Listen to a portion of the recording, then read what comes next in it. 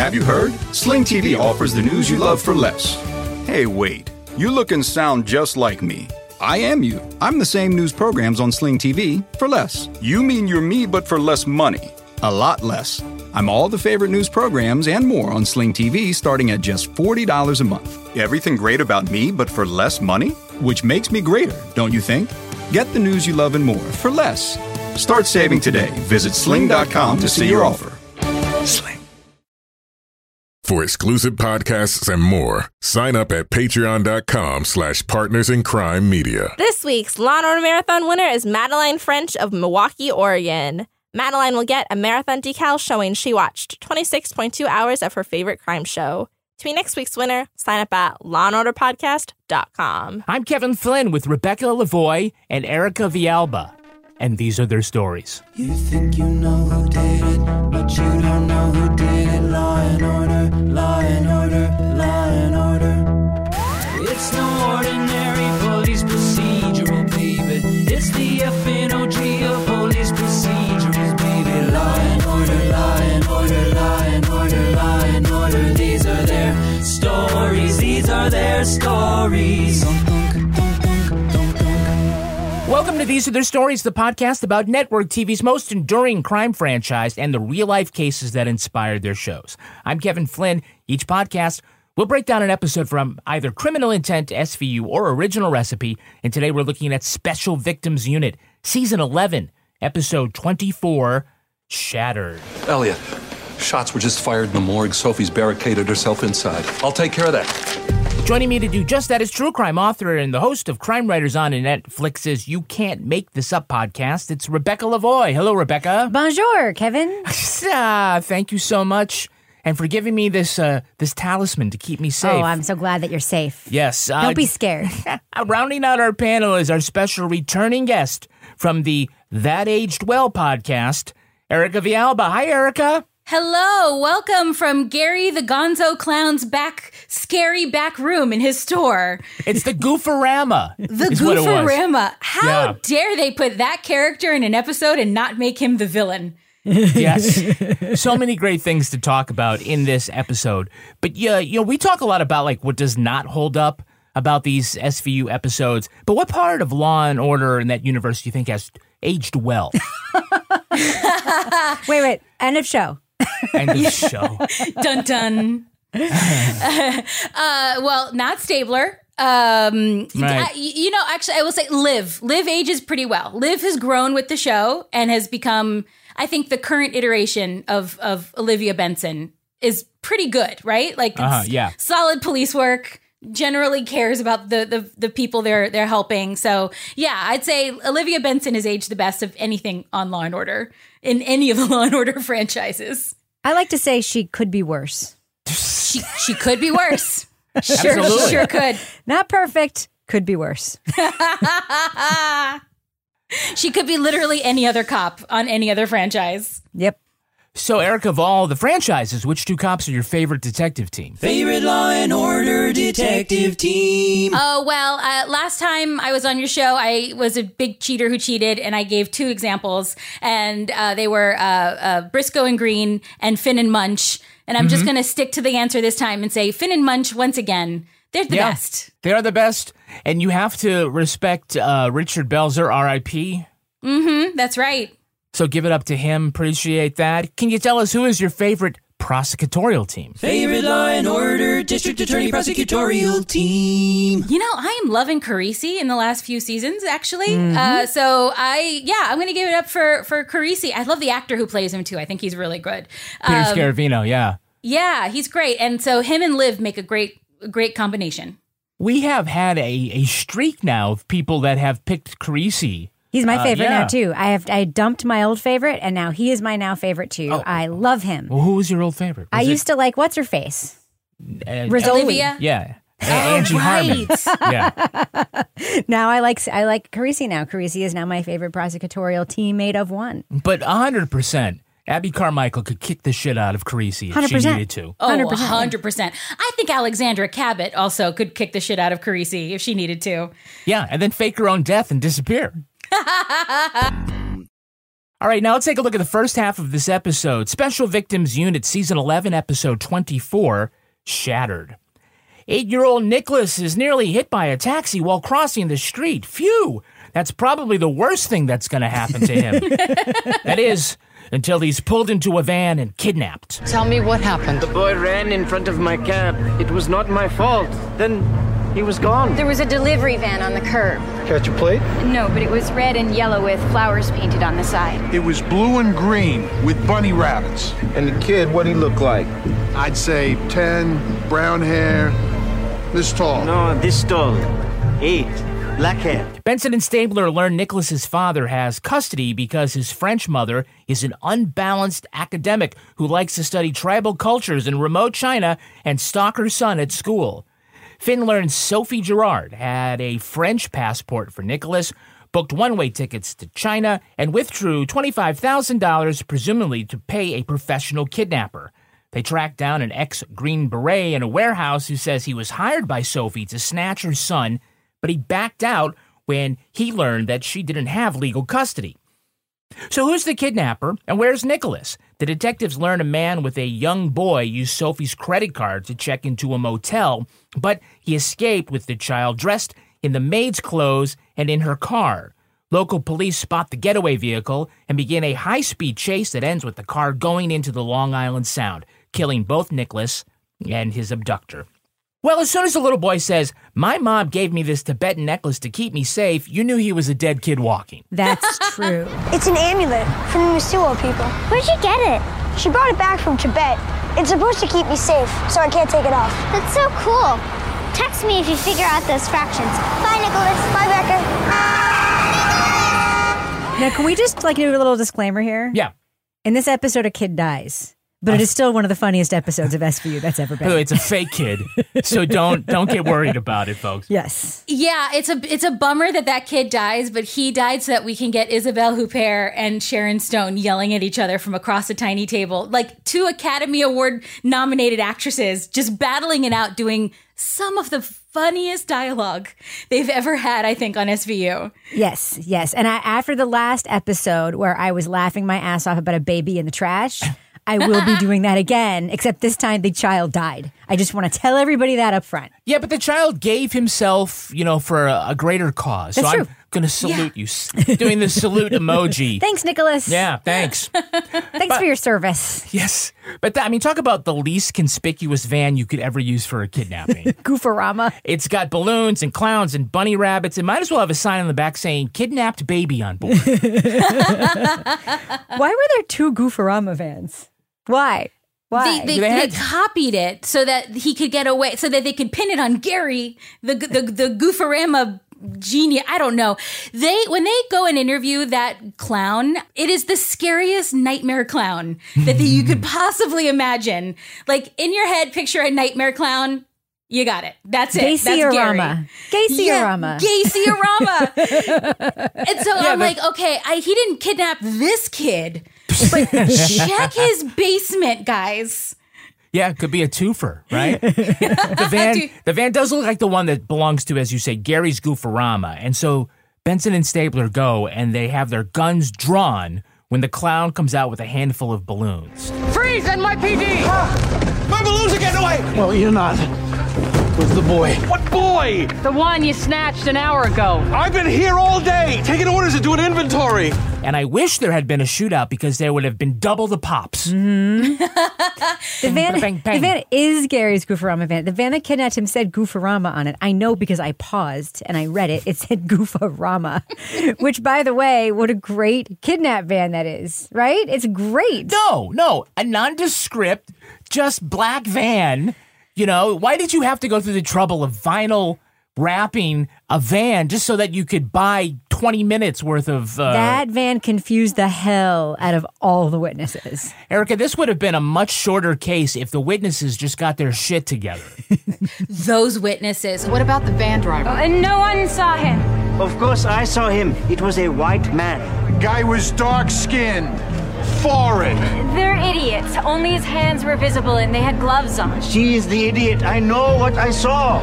3 witnesses, 10 different stories. All we know for sure is there's a kid out there who needs help. Okay, first of all, I feel like the director of the episode just told every guest actor, take it to 100.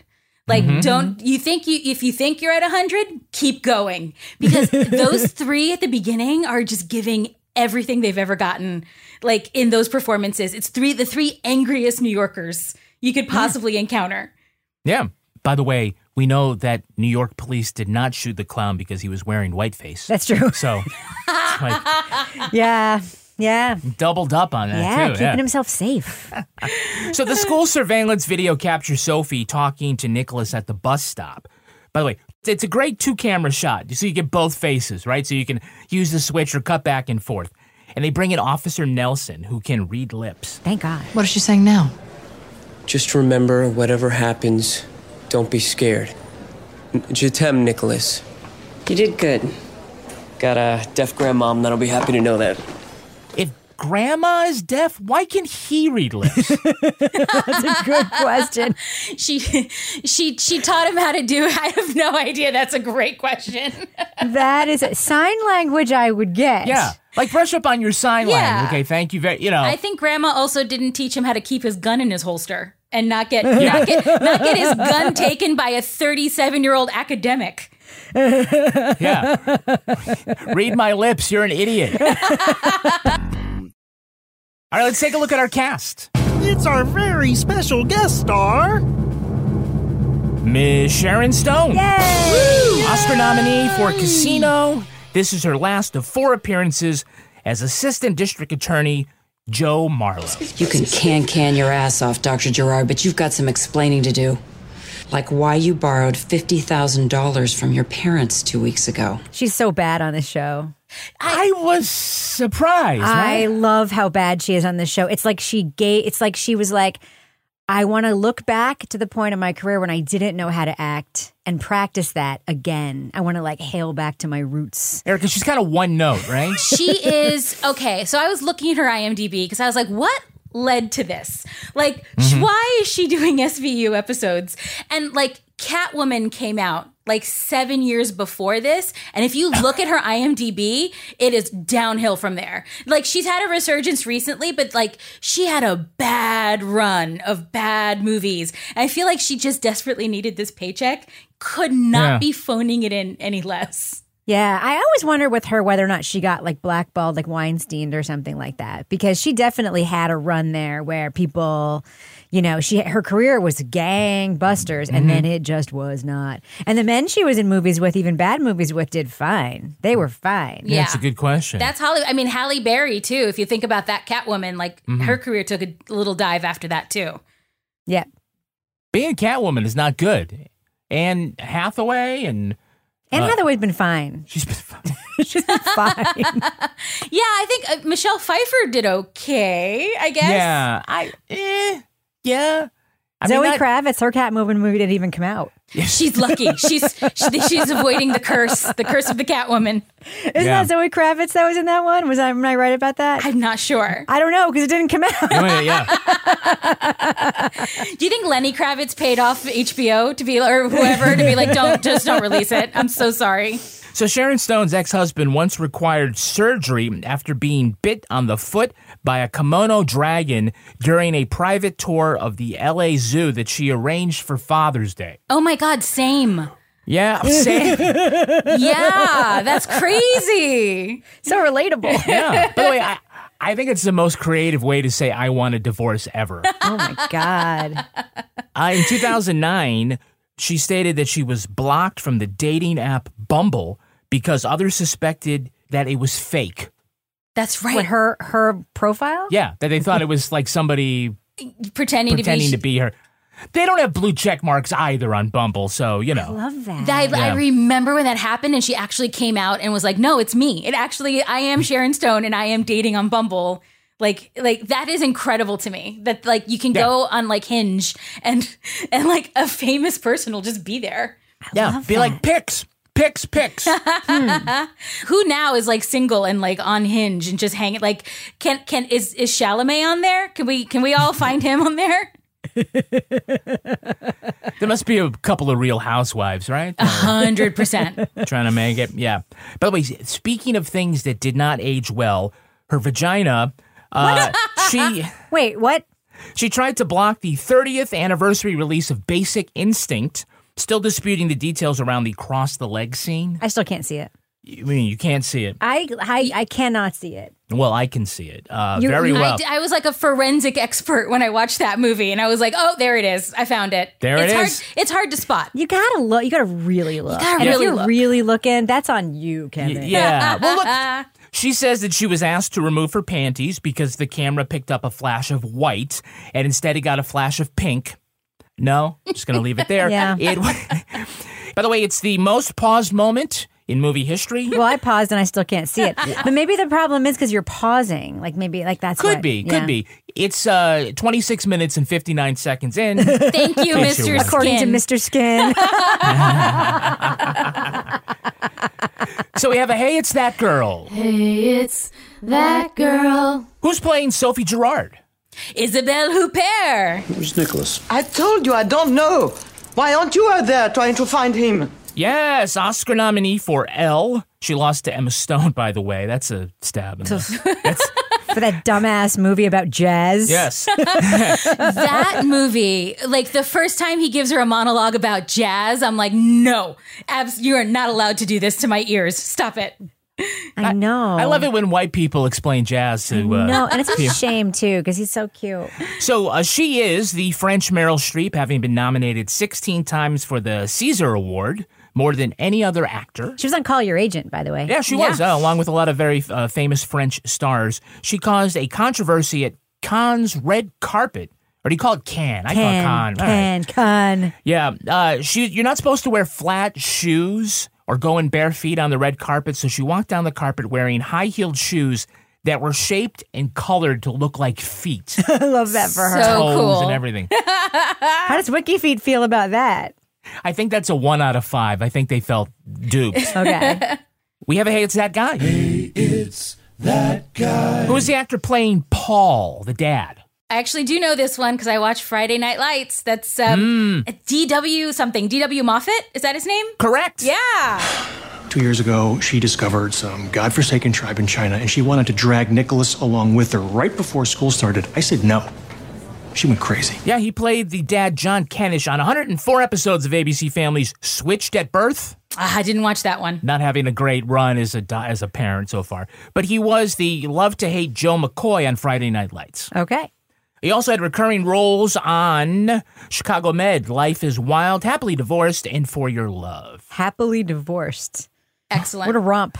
I think that was Fran Drescher. Oh, okay. Like comedy. And all right. Yeah. Fran. I refer to him when I see him as not Bruce Campbell. Oh, look, it's not Bruce Campbell. Because you think you're getting Bruce Campbell, and then he turns around and you're like, damn it, so close. No. It's like high heel shoes that look like feet. Yeah. Discount Bruce Campbell. Discount Bruce Campbell. So last month, he was introduced by Phoenix Global as the new Executive Vice President of Media and Entertainment. And I have no idea what that is. It sounds like the Live Golf of entertainment. Yeah. Did you recognize the guy playing Gary, the clown, who was nearly gunned down for carrying balloons? No, I was too busy. No, because I couldn't look at him. Having a nightmare, a waking nightmare. Oh, that was a bonzo birthday bouquet. I'm sending the NYPD a bill. That's Tom Allen Robbins, 5 Law & Order appearances. He'll be immortalized for Seinfeld as Stan, the father who asked Jerry and Elaine to be godparents. The one with the shaky moil who circumcised Jerry's finger. Oh, right. For a second, I thought you said it was Tim Robbins. Tim Robbins, no.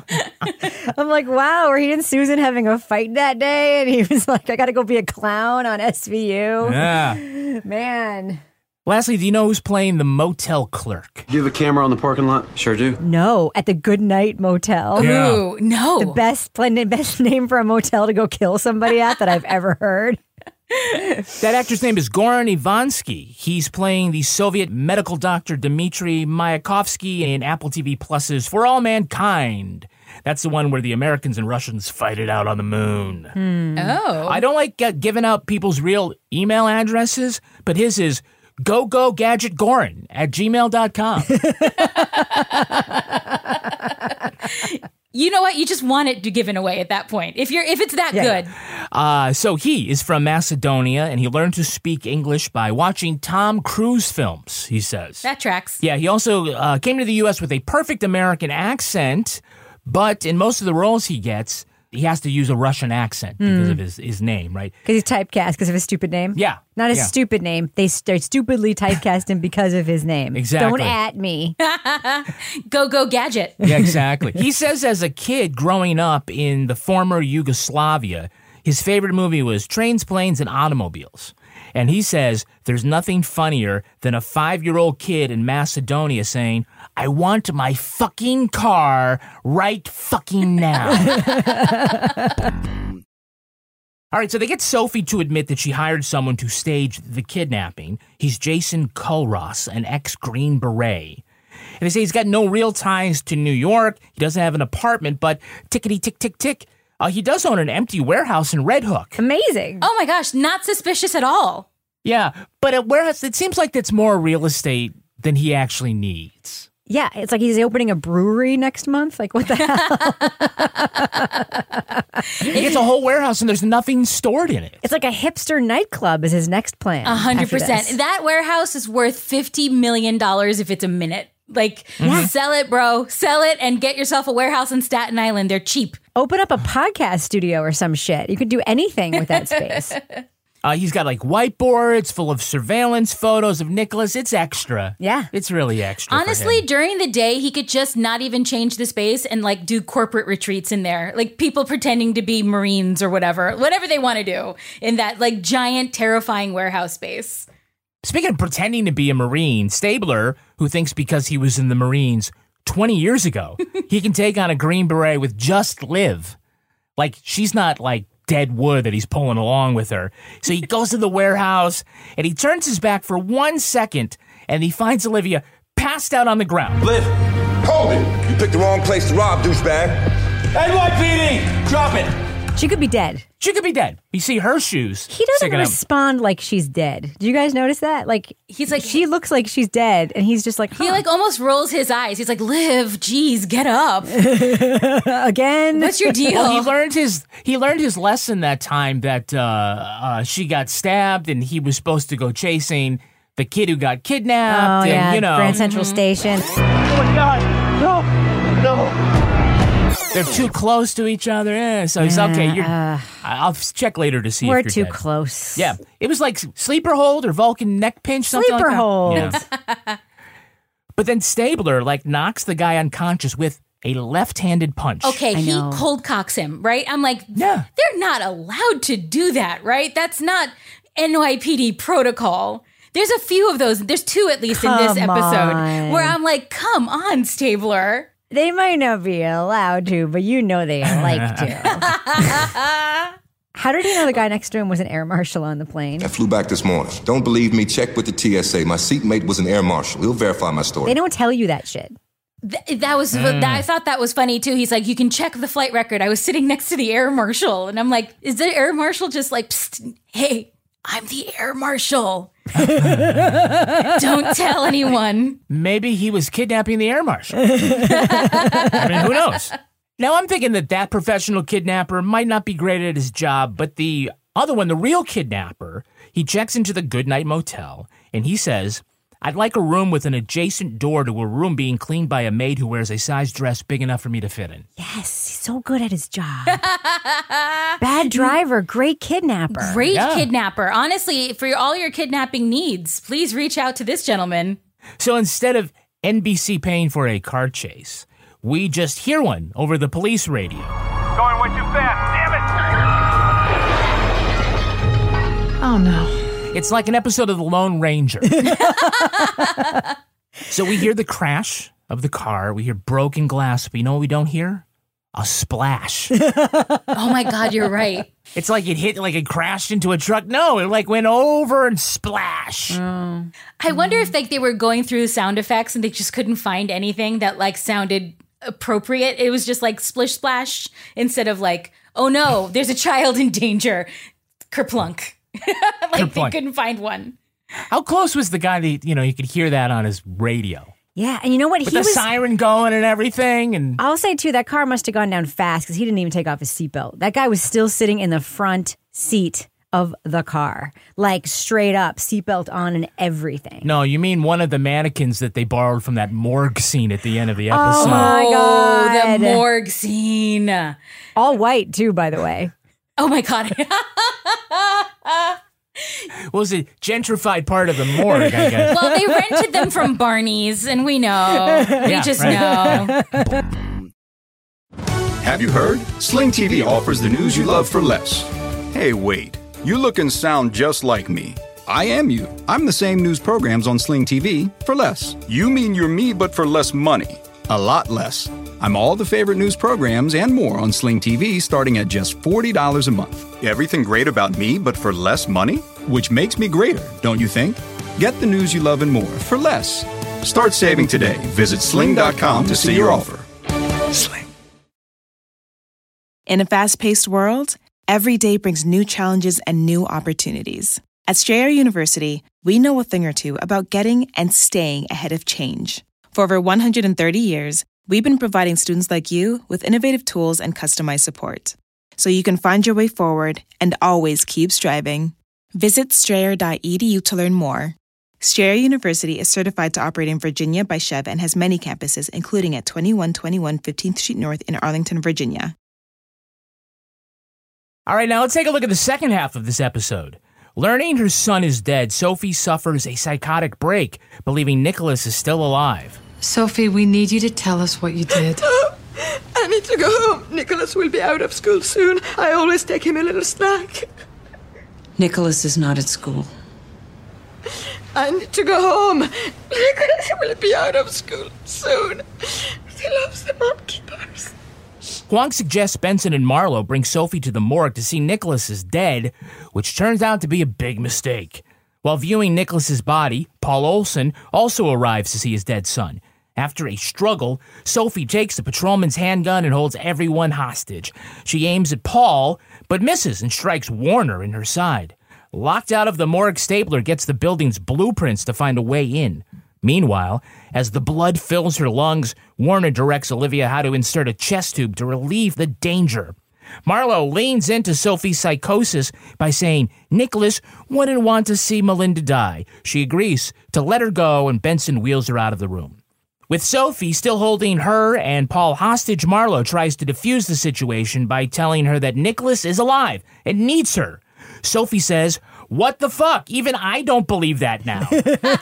Stabler goes full-on diehard, making his way into the morgue through the air duct. That's when he gets a text from Cragen with the real story. Elliot tells Sophie that Paul was the one who hired the kidnapper, trying to set her up. She turns the gun on Paul and is about to blow his brains out when, and we will never unsee this shit, Marlowe distracts her by carrying her dead boy to her. She places Nicholas in her arms and says, "Your son needs you, and you need a really good lawyer." So they bring in Wong. Bring in Wong. He's not wrong. Bring in Wong. And he's looking through the window and he says, "Yep, she's psychotic and will be for weeks unless you show her the dead body. What could possibly go wrong?" This is just police work 101. You show the grieving parents the dead kid. It's like the Solomon thing. Which one of them grieves the less is obviously the kidnapper. That's just the fact. It is so messed up. Also, they're so mean to this woman from the beginning of the episode. Like the when they're first introduced to the character, the principal is like, "Oh, that's the boy's mother. She's French." And I'm like, she believes in the matriarchy. How is that pertinent to this story? And then later on, when Marlowe is interviewing her, she's like, "You can your way out of this, but you have some explaining to do." And I'm like, that's not even a good insult. There's so many better ways to insult the French. Yeah, and Marlowe's like, "Well, she's gonna bang her brains out in the booby hatch." Who the fuck talks like this? It's Dick Tracy. It's in a booby hatch, see? I can't believe they would send Stabler in to de-escalate any situation, ever. No. It just makes no sense. Every time he's like, "I got this," I'm like, "You don't got this. You have to hang back." Yeah, Craig, and think for a second before you tell him He that. only had it the one time, and that was when that monkey was in that basketball. The only time he ever Such a had good it. one. So when they get there, they pull the sheet back, and Nicholas is there with his clothes removed, except dead by for the way. dead, obviously, except for the Tibetan safety talisman. Mm-hmm. Now, I don't want to dwell too much on how to undress a dead boy, but if a thing is worth doing. But in your experience, in your vast experience on this topic. Yeah. Well, it would have been in the way of the Y incision, right? So yeah. I'm just saying. Probably worth removing the talisman. The one time Melinda doesn't remove the jewelry. Yeah. You know, I think she was like, you know what? This was supposed to keep him safe. I'm going to leave it here to troll everybody. Maybe it'll keep him not scared. There is a bit like later where Isabelle Huppert like runs up to the boy and starts kissing him on the lips. Did you guys catch that? That's Yes. a kid. That's like an actual like 10-year-old, 12-year-old kid that is not related to Isabelle Huppert. And I was like, are they allowed to just have her manhandle this child? Oh, she's French. You know, it's... It may have been an improvised scene, and all I could think about was the parents who were 100% definitely on that set with that child, if they're decent parents, and they're like, "This is what we signed our kid up for today." Yeah. Honestly, though, if that's improvised, kudos for that kid because he does not flinch. Like he just lets her fully make out with him, and he's like, "Whatever, I'm a dead baby. I'm a dead baby." And the kid's parents are on this. So we don't want any underwear advice from Sharon Stone. Nope. So it's a clusterfuck when Paul and Officer Nelson comes in and like there's this argument and Sophie pulls the gun out of his holster. He's my son! You bastard! Sophie, put the gun down. No, you put yours down or she will die! Everyone will die! Why is he even there? He had one job, which was to read lips, which he should not have been able to do, as you pointed out, because it was his grandmother who's deaf, not him. Right. I'll never be able to figure that one out. You said to drive him home, but I said, why not swing by the morgue on the way? I thought that'd be great. Next time I'm going to get a holster with one of those snaps. Yeah. Which literally is what a holster is for, is to hold a gun. By the way, in real life, the way that the sidearm fits into those holsters, you can't pull them out in that direction. You have to pull them straight up. No shit. So, but we had like the magic talisman. So like, we're really not thinking about like realism in this episode. We aren't? No, we never do. You don't think the Columbia anthropology professor didn't know how to unholster a gun so easily? I mean, it just makes no sense. You don't think putting a chest tube in someone's hip is realistic? I'm just saying. Oh, yeah. Well, let's get there, right?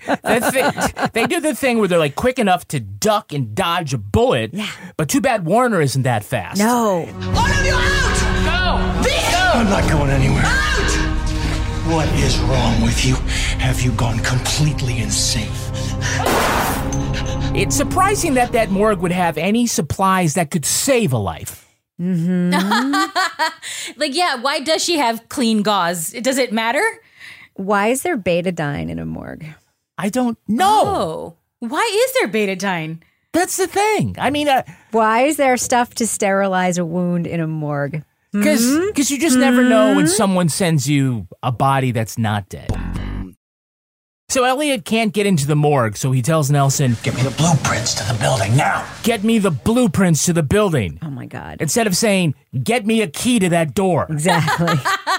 Which one's easier, guys? By the way, Nelson finally comes through. He's like, sure, blueprints, they're around here somewhere. No problem. Every building has a copy of their blueprints around. It's like that episode of the Brady Bunch in the amusement park with the Yogi Bear poster and like the thing and the blueprints. Where were those blueprints? Did you go to City Hall where they're like filed?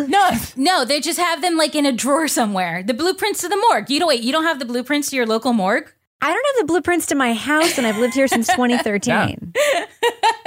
No, it makes no sense. And then also, like, so he's going through the air ducts, right? Like, does he need blueprints for that? Like, just go into the next room, go into the air duct. You're there. You done it. You don't need blueprints. We've all watched it. Lift the panel in the ceiling. Look around. Yeah, it's not that hard. We've all watched the movies, guys. I've seen Bruce Willis do it. He's like, come out to the coast, get together, have a few laughs, you know? And even the part where they like shoot through the air duct, right? And you see the smoke 100%. and the light coming Apparently through. you can also duck in an air duct. It's pretty impressive. Yeah. At least Stabler kept his shoes on. Good for you, Stabler.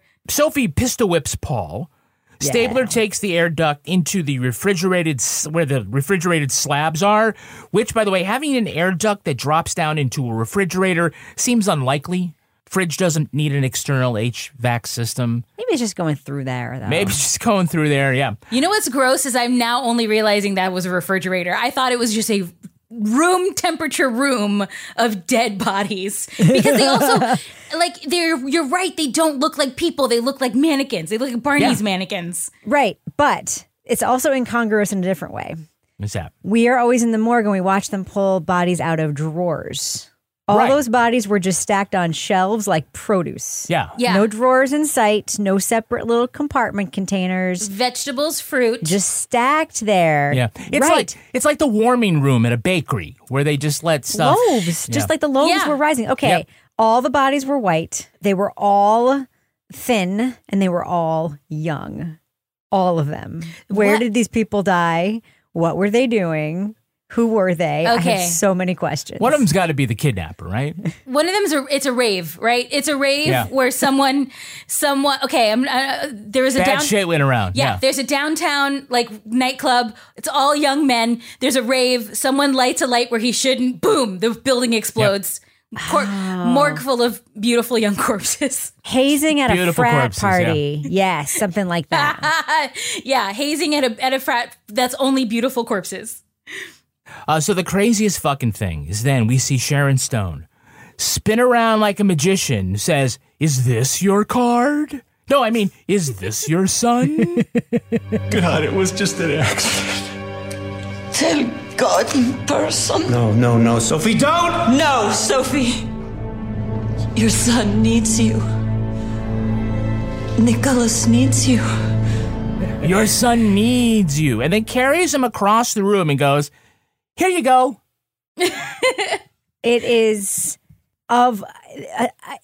maybe a top 3 moment in SVU history.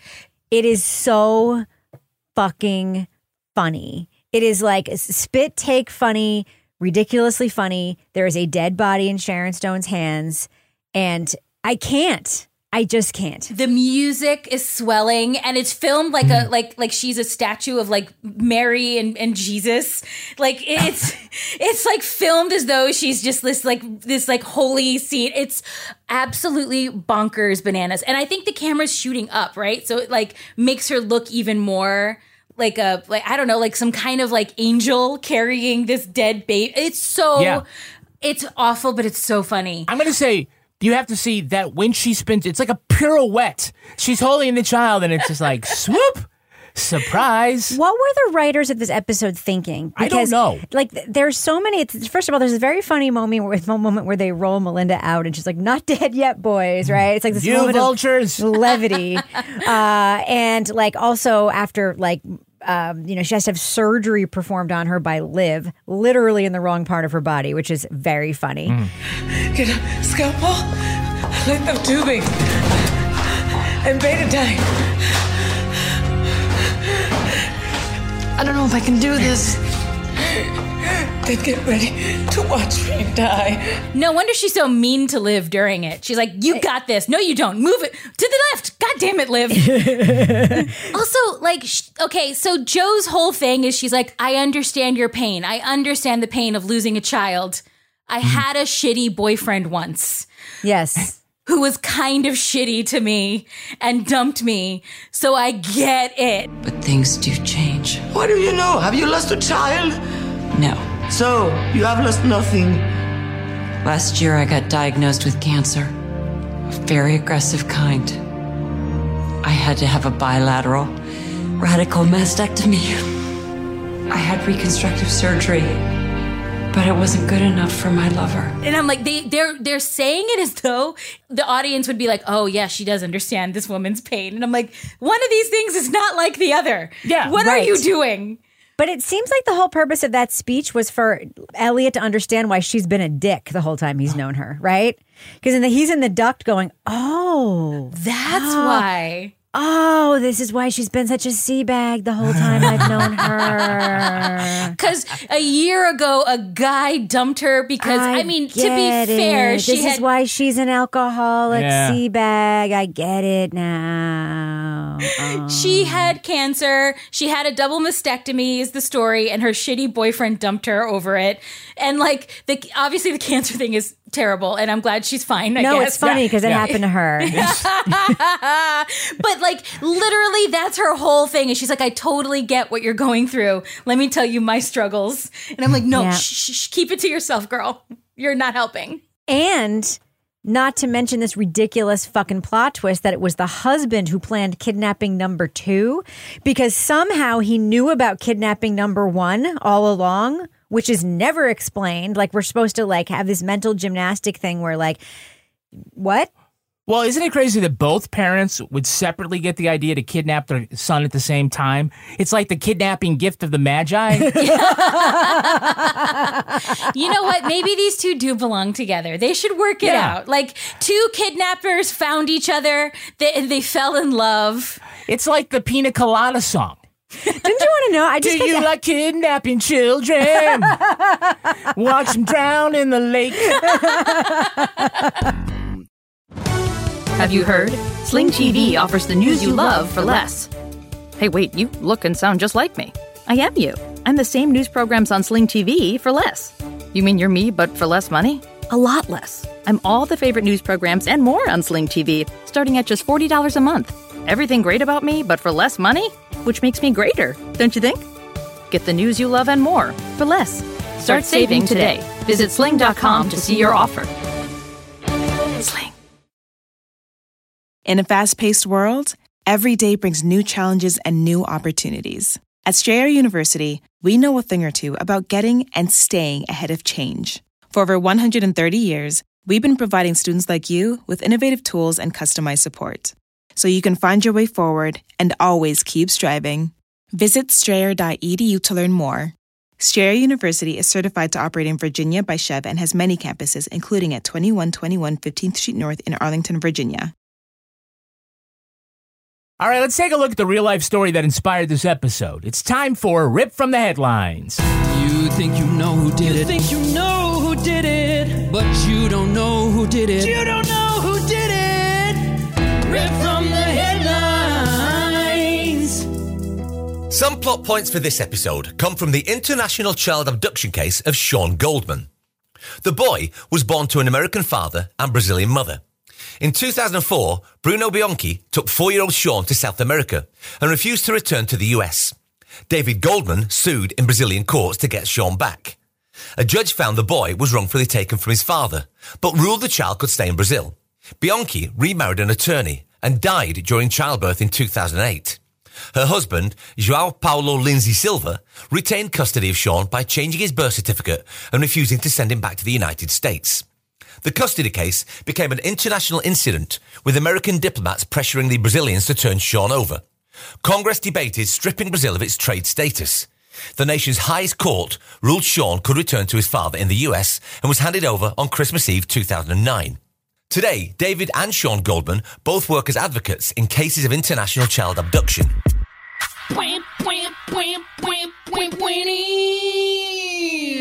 So the Goldmans say that these cases are international child abduction. Do you think that term is too harsh? I'm just wondering.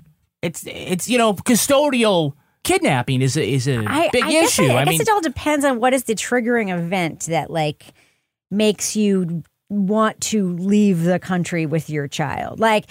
Sometimes it could just be literally a kidnapping, and sometimes it could be, hey, my partner is super abusive and the only way to get away from them is literally to leave the country.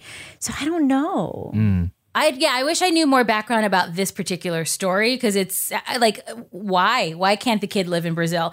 So what's interesting too is in the situation in the episode, she's taking him to China. So she's French, but she's taking him to China. And in the real life case, the woman is Brazilian and she's just taking him home, essentially, to her home country. Right. So how much of a crime is it?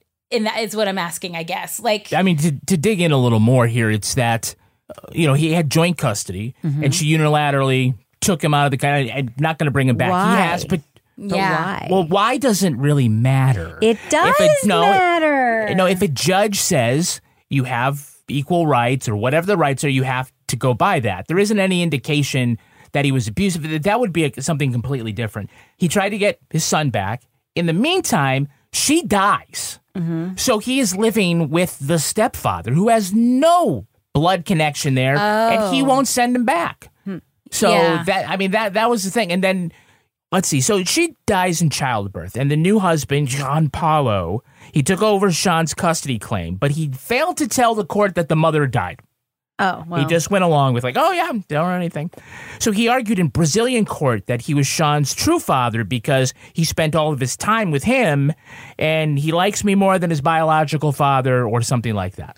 I am still claiming don't have enough information. I'm sorry. I know it should be more cut and dried than this. I am still claiming don't have enough information only because I have been wrong about this kind of thing before. That, to me, in this particular case, is the most compelling information, is that the son is now an adult, I imagine, working to prevent this from happening to other kids. So he seems to have, whatever the version of history he's remembering, is that his father was right and his mother was wrong in doing what she did. Then great. In just this case, though, but you're right, it's like a case-by-case situation. Maybe, is it possible they went for a Brazilian vacation and she was like, oh, the beaches here are so good. Let's never go home. Wisconsin is so cold this time of year. Let's just stay here forever. So when David Goldman went down to retrieve Sean. Yeah. By the way, this was a huge international incident in the U.S. I don't remember this. When did it happen? Me either. That's 2008. I mean, it's along the lines of sort of like a Elian Gonzalez, now that right? I remember. There are some similarities here about who the parent is and parental rights and all that other stuff. Okay, so when David Goldman went down to retrieve Sean, NBC's Jeff Rawson tagged along, and then NBC offered to fly David and Sean back on their private jet so they could avoid any issues at the commercial airport. Now, journalists really criticized the ethics of doing this. Yes. What do you think? I think that you should not become part of the story when you're a journalist. I think that's pretty fucking clear. Mm-hmm. That's like being in a nature documentary when the lion is about to kill the gazelle going, wait a second. We don't have the shot right. Hold on, lion. Hey, someone tie the gazelle to a tree. She's getting away. This is bullshit. Yeah, no, that's terrible because it's so clearly there's an underlying motive, right? They want to create a story of the week. They want to milk it for all it's worth. And so, yeah, absolutely, they shouldn't get involved. And the horrible thing is that he gets off the plane, he's got to talk to Al Roker. That's going to do it for us. We want to thank our guest, Erika Villalba. Erika, where can our listeners follow you online? Oh, well, you can follow us at That Aged Well Pod on Twitter and on Spoutable, and at That Aged Well on Instagram. And you can listen to That Aged Well with my partner Paul and I on any platform you listen to podcasts. Then Rebecca Lavoie, how can listeners follow you? You can find me on all the platforms, even the new ones where I post nothing, at Reb Lavoie. Just in case. Just in case. You can tweet to us at Law and Order Pod or follow us on Instagram at These Are Their Stories Podcast. Our newsreader was Cy Frater. Our theme music was composed and performed by Uncanny Valleys. Content assistance from Travis Roy, and Lily Flynn handles our promotions. All clips in this podcast were used in compliance with the U.S. Copyrights Act, fair use exemption for criticism and commentary. Go to lawandorderpodcast.com and sign up for our newsletter for a chance to be our next Law & Order Marathon winner. These Are Their Stories was recorded in the Treehouse Yoga Studio above the Mockingbird Cafe in Basin Luce, Mississippi studio, and is a production of Partners in Crime Media.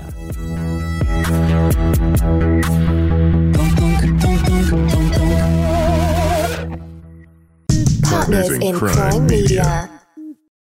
In a fast-paced world, every day brings new challenges and new opportunities. At Strayer University, we know a thing or two about getting and staying ahead of change. For over 130 years, we've been providing students like you with innovative tools and customized support, so you can find your way forward and always keep striving.